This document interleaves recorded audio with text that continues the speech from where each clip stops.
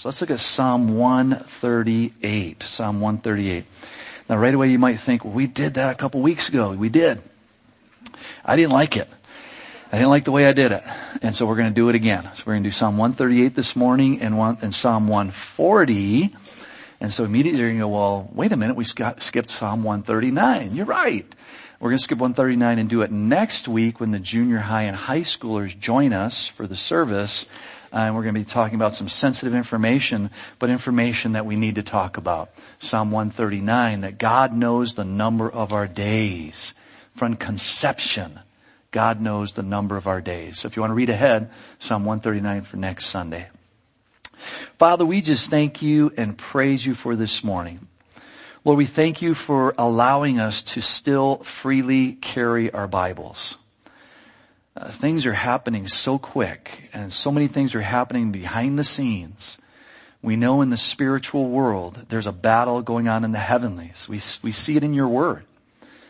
And so, Father, we thank you and praise you that the Holy Spirit dwells in every believer, that these things shouldn't surprise us. They may grieve us, but they don't surprise us. For your Son said these things must come to pass before his return. So, Father, we just thank you for this morning, and I pray for the gift of teaching, and that as we look at your word, Lord, that our hearts would be soft, as we've sung, even that word in one of those songs, Lord, that mighty word that makes us so uncomfortable, that we would surrender, that we would truly surrender our lives, our minds, and our hearts, our whole being to you, even right now, as we come to worship you through hearing your word. Lord, we thank you for this time. In Jesus' name, amen. Amen. Well, Psalm 138, if you're new or visiting, we're going through the book of Psalms. We'll be through it shortly, and then we're going to jump forward to the book of Acts. But for this morning, Psalm 138, a Psalm of David. Now, this psalm was probably written when David was used by God to elevate the nation of Israel above the surrounding nations.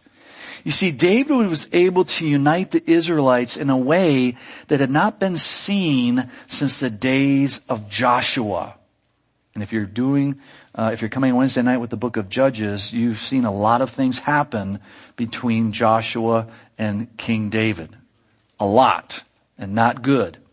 And so this is a very unique situation here. Psalm 138, a Psalm of David.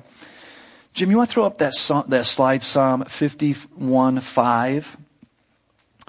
Behold, David writes. Now again, remember, David lived 1000 BC. And David wrote, behold, I was brought forth in iniquity. What? I was brought forth?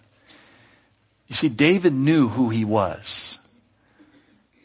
And there are three thoughts or philosophies, or I don't really want to call them theologies, but the Jews had in Jesus' day. And if someone was born blind, they could say, well, that's just reincarnation. That's just your karma. That's just your previous life. Some Jews, that was just your previous life, and you're receiving the consequence of your previous life. Other philosophy in that day and age of Jesus' day, and you can look at this in John chapter 9, is that his parents, the baby's parents, sinned. And that the baby was receiving a consequence because of the parents' sins. And then the other philosophy was at that time, the baby sinned inside the womb. The baby did something wrong, and that's why the baby was born the way the baby was born. Jesus blew all those out of the water, John chapter 9, and said it's for the glory of God. It's for the glory of God. We can use our bodies, we can use our illnesses, we can use our trials, our experiences, our lives. We can blame something, or we can just say, you know what? God's doing work in my life. And if God is allowing this in my life, as Job came to realize, then blessed be the name of the Lord. Blessed be the name of the Lord. So David says, behold, I was brought forth in iniquity, and in sin my mother conceived me. Notice that. Conceived me. You see, here we see the most important commitment that anyone could ever have. giving thanks to God with all of their soul or their whole heart. In Psalm 138 verses 1 through 3, David says, I will praise you with my whole heart. And that's why I brought Psalm 51:5 up. David knew who he was. He knew where he came from, that he was a stinking little sinner in need of a Savior. That he wasn't born good and he eventually became bad so that he could receive God and become good again. No, he was a sinner from conception. That's the nature that we bring into this world. And so he goes on to say, I will worship towards your holy temple and praise your name for your loving kindness and your truth. For you have magnified your word above all your name. In the day when I cried out to you, you answered me and made me bold with strength in my soul. Why did David say, I will praise you with my whole heart? Why did he say that in the first place? As I mentioned already, because he knew he was a sinner. But God had forgiven him of all his sins. You see, David was used by God to write various portions of scriptures. We're reading them even right now. But there were already scriptures written that David relied upon. David relied upon. You see, he relied upon them because he knew that God would keep his promise. This is very, very important for you and I even to this day. That God would keep his promise, and God's promises are found throughout his word from Genesis to Revelation. Not just your favorite verse, not just your favorite book, as I have a favorite book as well in the Old and the New. No, they're found throughout the scriptures. From Genesis to Revelation. In Numbers 14:19 says this, Moses speaking, pardon the iniquity of this people. What people? The upwards of 3 million people that he was overseeing, that he was pastoring, shepherding for 40 years. And here's the heart of the man interceding on behalf of the people according to the greatness of your mercy. Now these are attributes of God. Your mercy. Just as you have forgiven. That's an attribute of God. We might have a hard time forgiving people. God forgives. God forgave every single sin that everybody ever committed at the cross. Now we need to appropriate that, the forgiveness. And a sinner, to become a saint, go from an ain't to a saint, needs to appropriate that forgiveness. But they've been forgiven. It's not when they ask Jesus into their heart that they've been forgiven. No, they were forgiven at the cross. It's just that they appropriate that forgiveness now.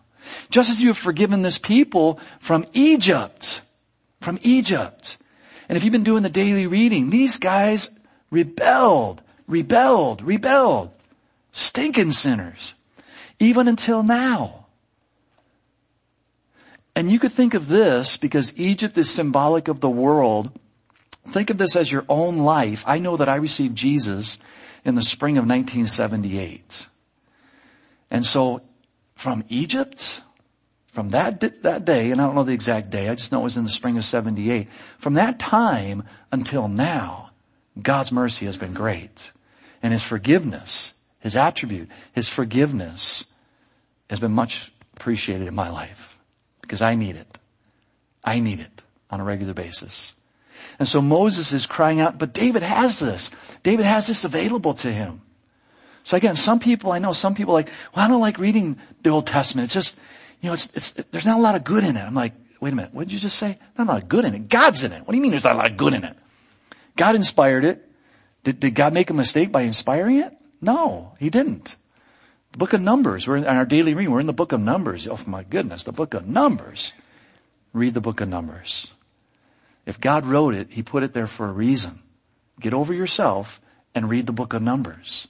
Read the whole counsel of God. David had the whole counsel of God and he saw God's promises. You see, God's promises are only found in his word. And that is why he magnifies his word above all else. Notice, and I have it highlighted in my Bible, in Psalm 138, the end of verse 2 there, for you have magnified your word above all your name. Above the universe, above the earth, above the animal kingdom, above mankind. You see, man will magnify some of the things that I've just mentioned, and they create idols and have over the centuries. But the believer, you and I, the believer, we should magnify the Word of God above all else. Above all else. Had a couple Mormon elders come by about 3 weeks ago. I don't know why they call them elders when they're 18 years old, but they're elders. And they got the name tag on. And I don't bash them, I don't ridicule them, but I just ask them some simple questions. I say, I see you got Jesus Christ on your name tag there. What does the word Christ mean? I don't know. You got it on your name badge. You don't know what it means? Do you know what language it is? And I told him, I'm not trying to put you on the spot. I'm trying to educate you a little bit. Because here's the deal. And I went on for a few minutes and going back and forth a little bit. I said, here's the deal. Let's say that you're going to go to a deserted island. You can only take one book with you. Only one book you can take with you. The Book of Mormon or the Bible. Which book are you going to take? And with no hesitation, they say this every single time I ask this question. Oh, the Book of Mormon. Yeah, I know. I knew you were going to say that because they always say it. What does our Bible say? For you have magnified your word above all your name. Above the Quran. Above the Book of Mormon. Above the New Age system. Whatever the New World Order that's coming, that's already here and is starting to show its head. Guys, we have the Word of God in our laps. We have the Word of God in our laps. Don't let anything embarrass you or humiliate you or make you fearful about what you have in your lap. But take a stand for it, a loving stand. And I was loving. I wasn't mocking or ridiculing. And I even said that to them because they were getting a little edgy and uncomfortable, and I'm just like, no, this is what it means, guys. It was written in Greek, and Christ means the anointed one. And the Hebrew, the Old Testament Hebrew means the anointed one. Jesus is God. Not just a God. He didn't become a God. He was God, and He is God today. And you're not a Christian. You're not a Christian. Because they said, well, we're Christian. No, you're not. Don't be afraid to tell them. Tell them the truth. If you don't, who's going to tell them the truth? Their bishop? Their bishop's the one that's feeding them the lie. When you go knock on doors, you tell those who might know a little bit about Christianity that you're a Christian, and they'll accept you. And most people will. Oh, well, you're a Christian. Oh, well, I was born in America. I'm a Christian, so I guess we're the same. Oh, come on in. Welcome to my house. No, 2 John says, don't invite them into your house. Don't bless them. Don't wish them God bless you. Don't do any of that. Proclaim the truth and tell them there's a heaven, there's a hell. If you don't know Jesus as your Savior, you're going to hell. We got to give them that message, guys. We got to give them that message. Because why? Because God has elevated His Word above all else. Above everything else that He has created. Because why? Because it clearly speaks of all His attributes. You see, there is no other book on the face of the earth that represents God like this book. And people may try to write books, and there's a lot of good books out there. I'm not bashing books. Don't go down that road. But this book, your Bible, is the book that explains everything we need to know about God. And that's why we need to be reading it on a daily basis. A daily basis. You see, David had the scriptures available to him, and they gave him strength to press on. For God had caused David to cling to His Word. To hold on to those promises internally. Internally. Speaking to you and I this morning. Why? No matter what might happen externally. No matter what might happen externally, David knew. Internally, God's forgiven me. God has a plan for my life. I'm going to keep following after God. That's what He's doing. And that's what you and I today, we need to be doing on a regular basis. You see, God's word gave David that peace that he needed, and it will do the same for you and me today. So as we leave these verses, let's allow God's word to be magnified in our lives. How do we know if it's magnified in our lives? Well, do you read it? That's first and foremost. No, I don't. I got my sports that I read in the morning, and then I listen to the sports radio on the way to work, and then I watch the sports channel when I get home. Okay, well, you've just magnified sports above God's word. It's that simple. Just be mature about it, not bashing anybody. Just you've elevated sports above God's word. Is sports going to get you through your hard times? No. So maybe you need to do some reprioritizing. Maybe I need to do reprioritizing. This applies to all of us, because any of us can get it out of whack. Make sure that we magnify his word above all else. Your mate, your children, your grandchildren. God's word is above everything. Verses 4-6, all the kings of the earth shall praise you, O Lord, when they hear the words of your mouth. Notice that. Not my words. Not my words. Well, I can argue that Mormon into Christianity. Good luck with that. No. Are you saying you're the Holy Spirit? Jesus said, I'm going to be lifted up that I might draw all men to me. Well, does that mean I shouldn't minister to them? No, you obviously minister to them. But be careful that you don't embrace them and make them feel like they're the same as you, because they're not. You're a saint. They're an ain't. Even though on a name badge it says the Church of Latter-day Saints, they're an ain't. That's just the facts. And so don't make them feel like they are. That's the worst thing that we could do, is make them feel like, I'm okay, you're okay, you go do your thing, I'm doing my thing. No. You're not okay. There's a hell. There is a hell. Be very, very careful. Yes, they shall sing of the ways of the Lord, for great is the glory of the Lord. Though the Lord is on high, yet he regards the lowly. Now, this would be totally appropriate, and I've done this over the years. You have those who have been here for a while, but if you're new or visiting, I encourage you as you read your word, just do a little bit something with the word that's totally appropriate. I'm not saying create your own Bible. Just replace that word right there with your name. Replace it with your name, and that would be totally appropriate. Though the Lord is on high, yet he regards Jim. That's pretty crazy. That's amazing that God, who spoke everything into being, would have any time for me. And I was raised in a religion where God didn't have time for me. And I had to debug that program when I finally received Jesus and finally started reading the Word and realizing, no, God's got all the time in the world for me. But my denomination said he doesn't have time for me because I was a sinner, and until I get really, really good, then maybe God will love me and have time for me. But until then, you got to go to other people, because God doesn't love you. No. He loves me. So it'd be totally appropriate for you to put your name there.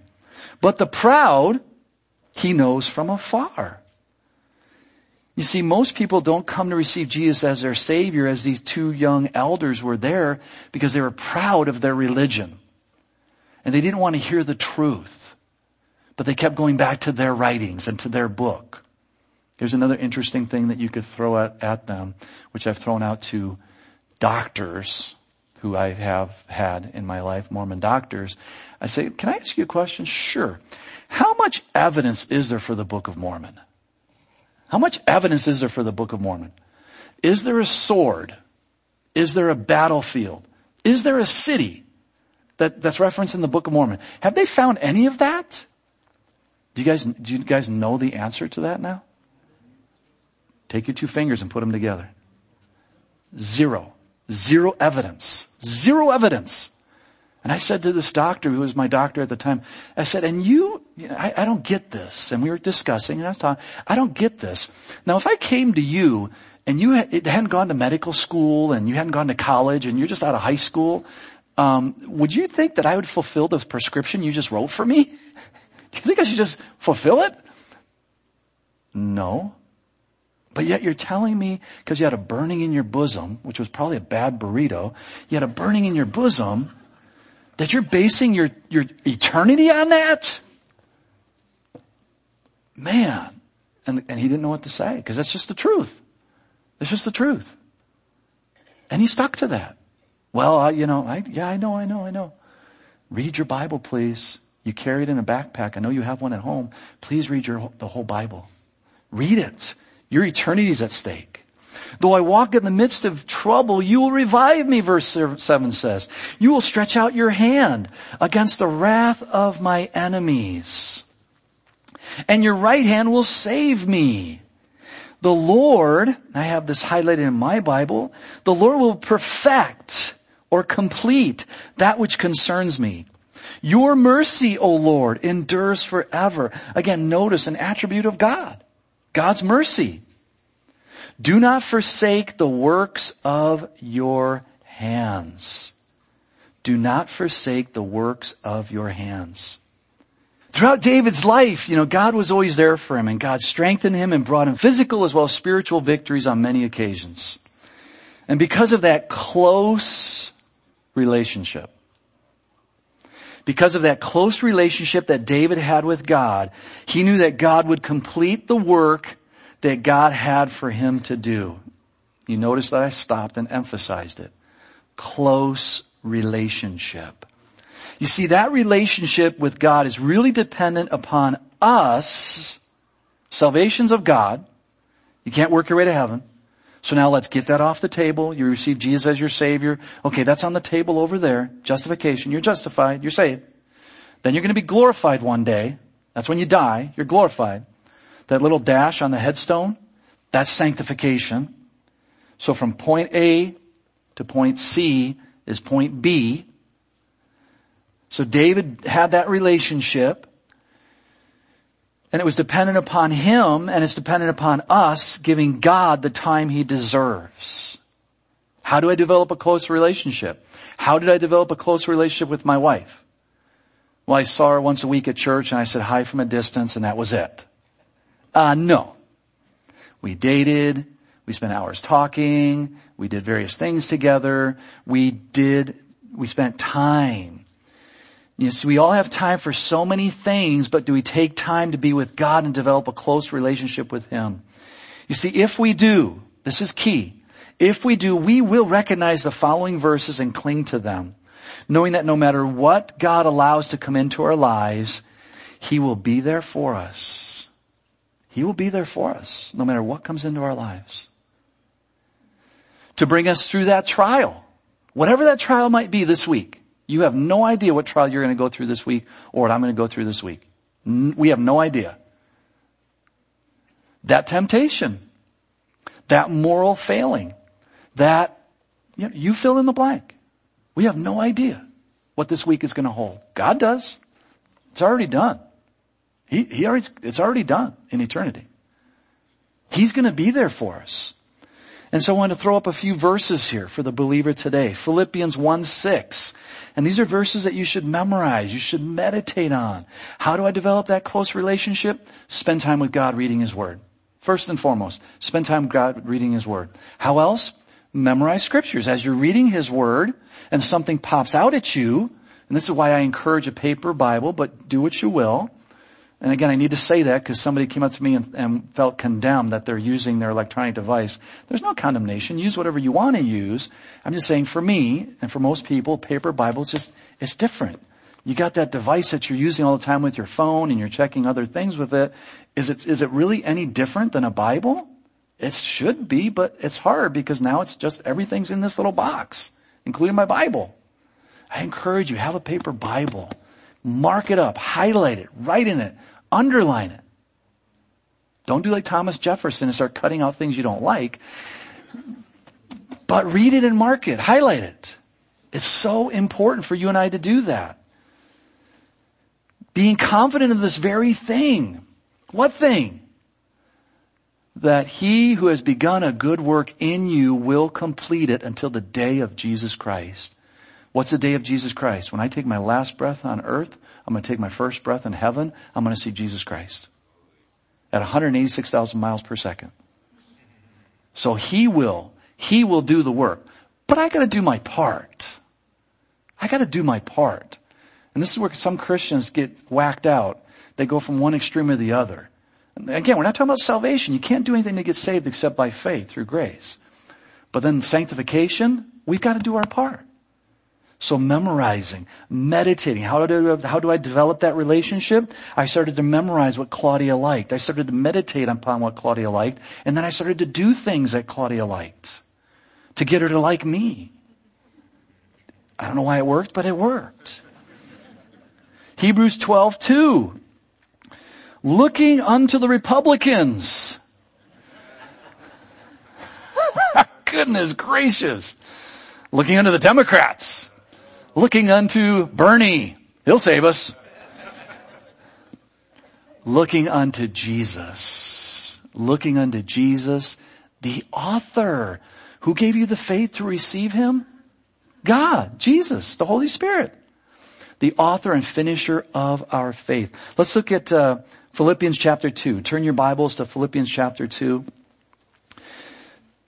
Verse 12. Again, I encourage you to memorize verses, meditate on verses, be in your Bible.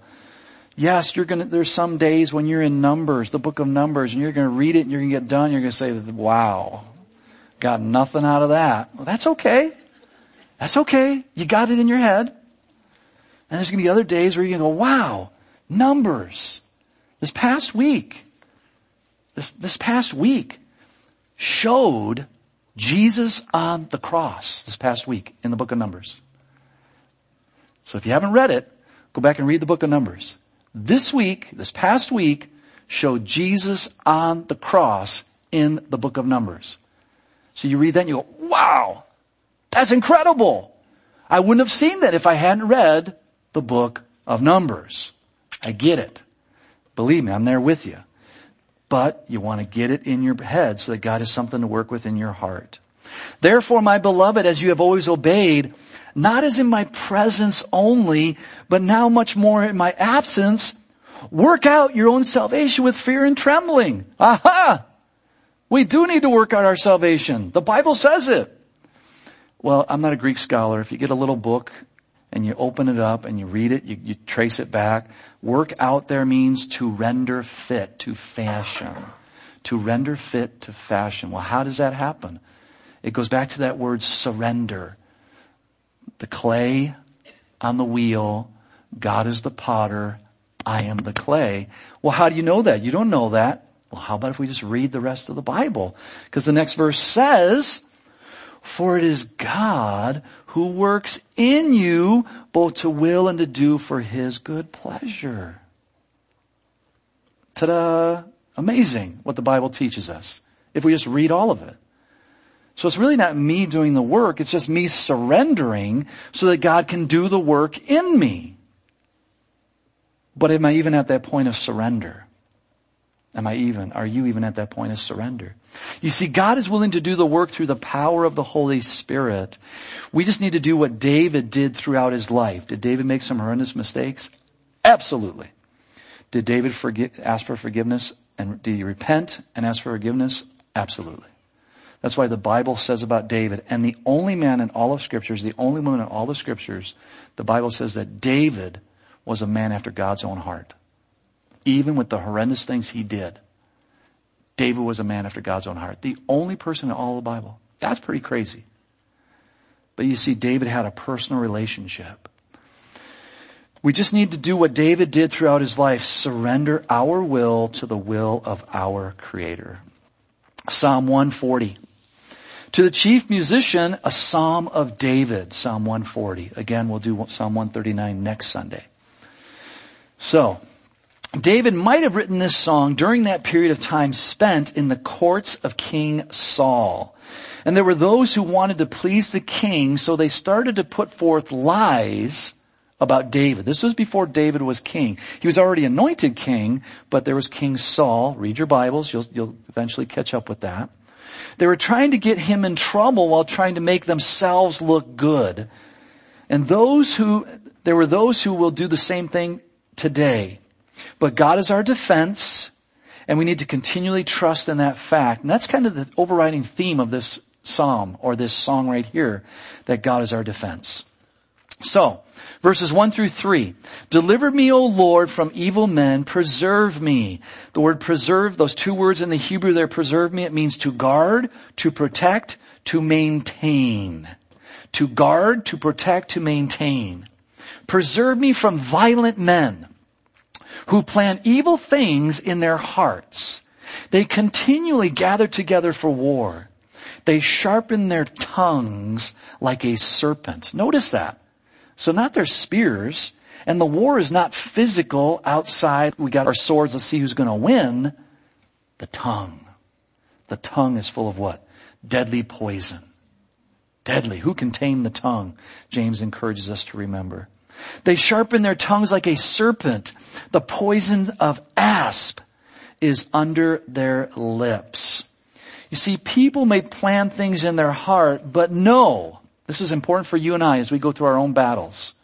Know that God knows those plans way better than we do. You see, He sees right past our outward facade. We don't, nor can we. He sees right past it. He sees right past our outward facade. And this is important for you and me. Because there's people in our lives. I worked at Motor for 12 and a half years. There were people in my life that were saying things about me behind my back to get me in trouble. This just happens. There's people in the ministry that say things about me as a pastor. There's people outside the church that say things about our family to make us look, that's just reality. So we got to look past the outward facade. We don't, nor can we. Here's the key. And we're not called to know what's going on in their heart. It's impossible to know what's going in their heart. Only God knows. You see, love believes all things. Here's the key for you and me. And then evaluates the fruit. If the fruit is rotten, then deal with it accordingly. Throw it out. Keep your distance. You might even need to separate yourself from an individual. What? You see, David was going to find himself in that position. He was going to have to flee from King Saul in order to save his own life. And it's estimated up to possibly 10 years. But during that process, David stayed focused upon God. He kept doing what he was called to do, and he did it with all integrity. That's the point for you and me even this morning. That's why so many of King Saul's men didn't like David. You see, they did things out of seeking approval from the king. See if this sounds familiar to you today in your workplace. They did things out of seeking approval from the king. David did things out of seeking approval from God. They did things out of seeking approval from the king. Have you guys ever worked around somebody where they're just kissing up to the boss? And it's so obvious. It's like, man, give me a break. David did things out of seeking approval from God. There will be those who come against us because we do the same thing and it bugs them. And they like to say the right things to make the boss happy instead of stating the truth and letting the chips fall where they may. David is going to find out that he was in a very tough place. For these men really desired not only to hurt him, they wanted to have him killed. Verse 4 and 5. Keep me, O Lord, from the hands of the wicked. Preserve me from the violent men who have purposed to make my steps stumble. The proud have hidden a snare for me and cords. They have spread a net by the wayside. They have set traps for me. Do you hear that? Do you hear what David is singing here? Could this possibly be you, maybe in your workplace? Or you can think back about, oh, yeah, I remember somebody like that in my life. You see, these men didn't just talk bad about David. They set up traps for him, hoping that he would do something that they might accuse him of. But as God would see fit, their plans came back upon their own heads.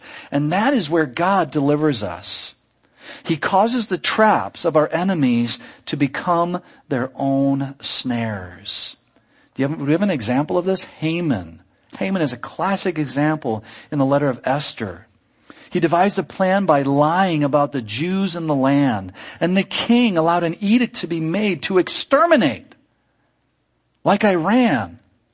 Today, guys, Iran wants to exterminate every Jew. Islam is not a peaceful religion. They want to exterminate every Jew. They say it on a regular basis. Haman's lies came to the surface, and he was hung on the very gallows that he built for some of the Jews. You see, God is not mocked. Whatsoever a man sows, that shall he also reap. And we should expect the traps and snares of the enemy. We should expect them. But we should also expect our God to deliver us out of them His way. And that's hard. His way. Which may take some time, by the way. His way. Which nobody likes, by the way. His way. His timing. Verses 6 through 8. I said to the Lord, you are my God. Hear the voice of my supplications, O Lord. O God, the Lord, the strength of my salvation. You have covered my head in the day of battle. Do not grant, O Lord, the desires of the wicked. Do not further his wicked scheme, lest they be exalted. And even though David was under attack for his integrity with God, he remained faithful to God and cried out to him in his defense. I'm just going to read it for the sake of time, but I encourage you to write down 62, Psalm 62, 5 through 8. My soul waits silently for God alone, for my expectation is from Him. He only is my rock and my salvation. He is my defense. I shall not be moved. He ran from Saul for up to 10 years. What do you mean you're not going to be moved? You were moving all over Israel.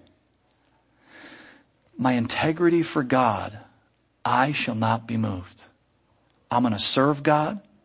I'm going to take appropriate breaks. I'm going to be on time. I'm going to leave on time. I'm not going to take a pen from the company. I'm not going to use the computer on company time. I'm going to have integrity. No matter what everybody else is doing, I'm going to have integrity. Because I'm so good and self-righteous? No. Because that's what God calls me to do. To be the best employer on the job site. So that's what I do. And I'm going to let Him be my defense, though others may mock me and ridicule me because of that. In God is my salvation and my glory. The rock of my strength and my refuge is in God. Trust in Him at all times, you people. Pour out your heart before Him. God is a refuge for us. Do you hear relationship there? Relationship. You see, this is what the saints should do when the enemy comes to us.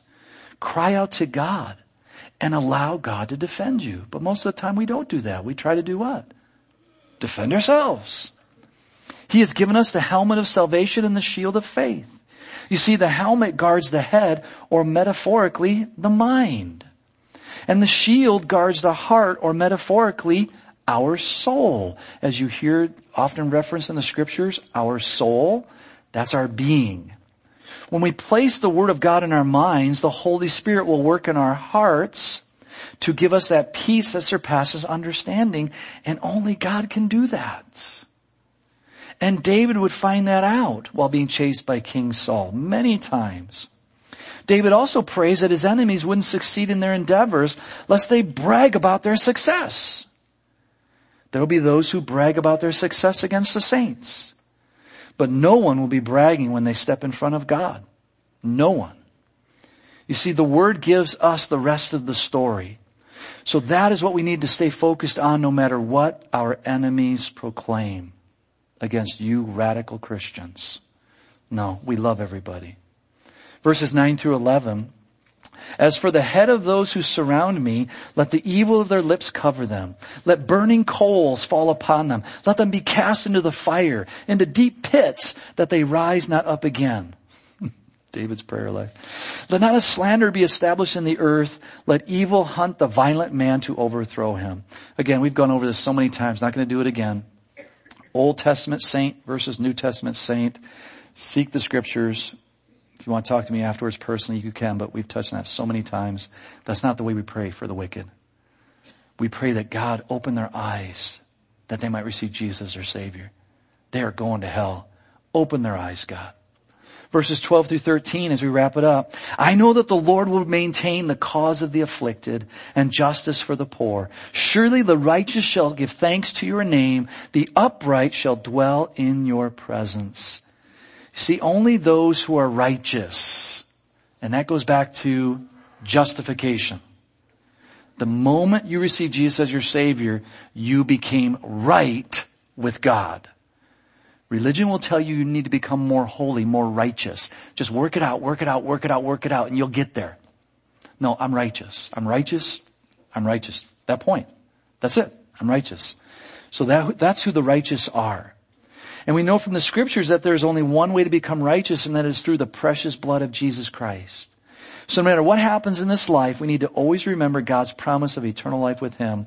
Let's wrap it up with John chapter 10. John chapter 10, as the music team comes up. We'll wrap it up with these verses. John chapter 10, 22 through 30. Now it was the feast of dedication in Jerusalem, and it was winter. And Jesus walked in the temple in Solomon's porch. And in a few weeks, we're going to be on this location. Then the Jews surrounded him and said to him, now you'll notice the word Jews here highlighted, in case you're not familiar with this. And most of the time in the Gospels, when you see that term, the Jews, that's the religious elite. The Pharisees, the Sadducees, the scribes, the lawyers. The Jews surrounded him and said to Jesus, how long do you keep us in doubt? If you are the Christ, if you are the Messiah, tell us plainly. Jesus answered them, I told you, and you do not believe. The works that I do in my Father's name, they bear witness of me. I mean, what works did Jesus do? Healing, raising the dead, healing the blind, healing the leopard, the lame, the mute. He did a lot of works. It showed that he was God.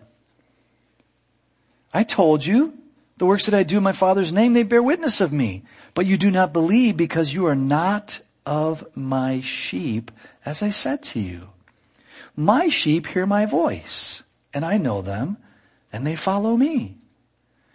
And notice here in verse 28, I give them eternal life, and they shall never perish. That word perish there is eternal separation from God. Because obviously Jesus knows everybody's going to die. He knows he's going to die. It's amazing. Today, 10 out of 10 people still die. You're going to die. If you don't know Jesus, you're going to die. You will be eternally separated from God.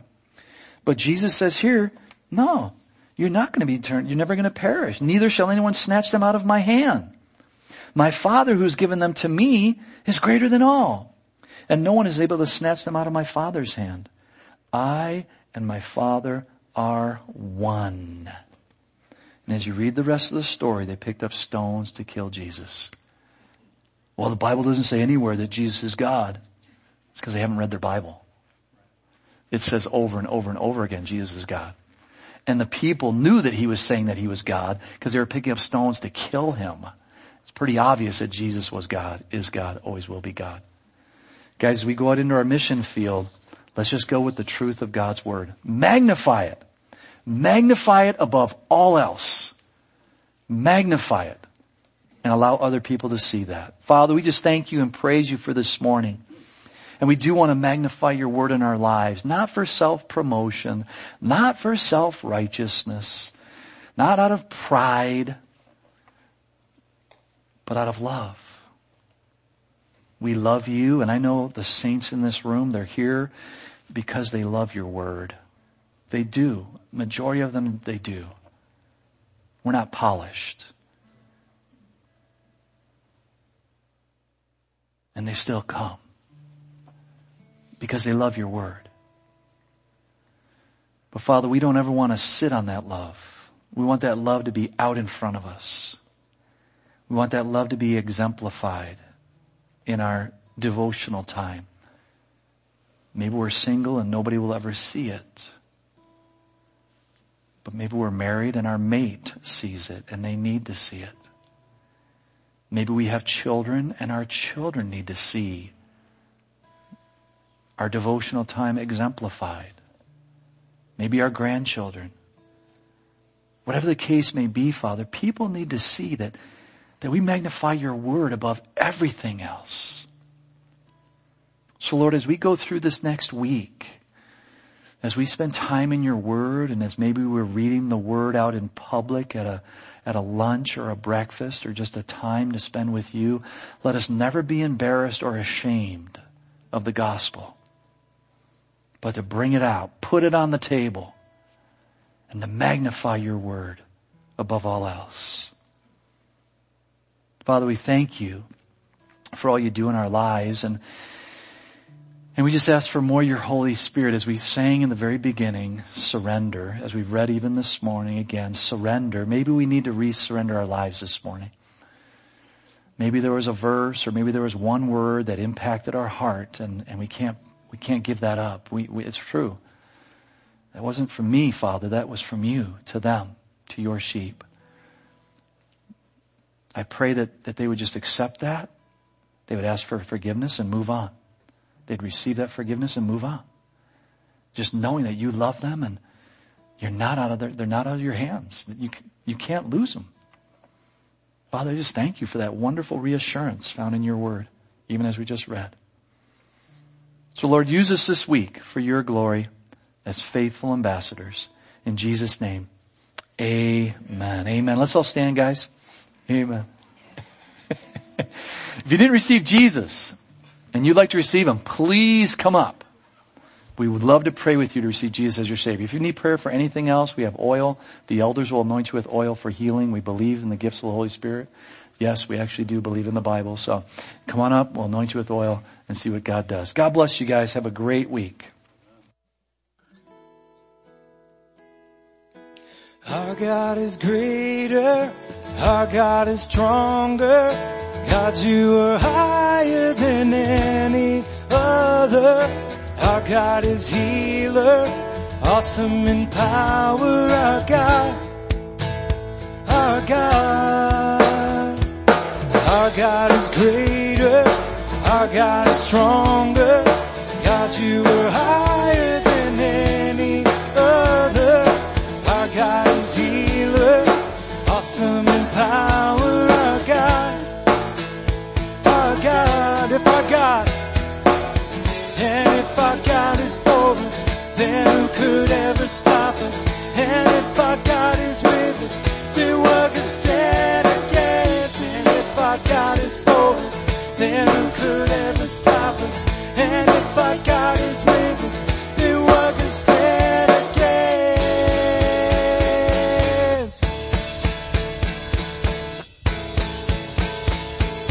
Then what could stand against?